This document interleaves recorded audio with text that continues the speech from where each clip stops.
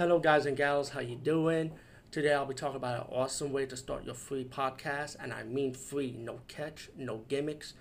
It's totally free, easy to edit, easy to record, and easy to promote and monetize your podcast. It's called Anchor.fm, and I highly recommend you guys and gals check it out and start your own podcast and let your voice be heard. And also, don't forget to listen to Wild Dog Podcast and tell them that I sent you and that you hear it from me. So you get more people to join Anchor.fm. You will not be disappointed because they will also put your podcast in other platforms and then make it very, very much easier for you. Have a great day, everybody.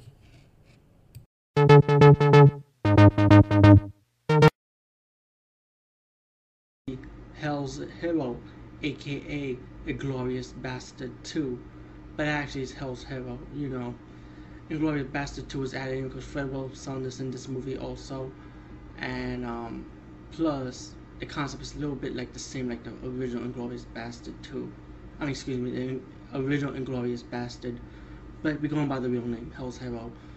The concept sounds pretty much the same. Instead of a Nazi war setting, it's a Vietnam War setting about a soldier who got committed for a crime that he did not commit it, and he was sent to a military police camp in Vietnam. So then explosions that happened at the military police camp when the Viet Cong started raiding the camp. So the prisoners were set free. They broke free. So they ran out for their life, but they didn't stay there, of course not. So they ran out. So after they ran through the jungles, they had plans to just get out the jungle alive while they're going through all these hijinks, trying to beat the Viet Congs, trying to survive.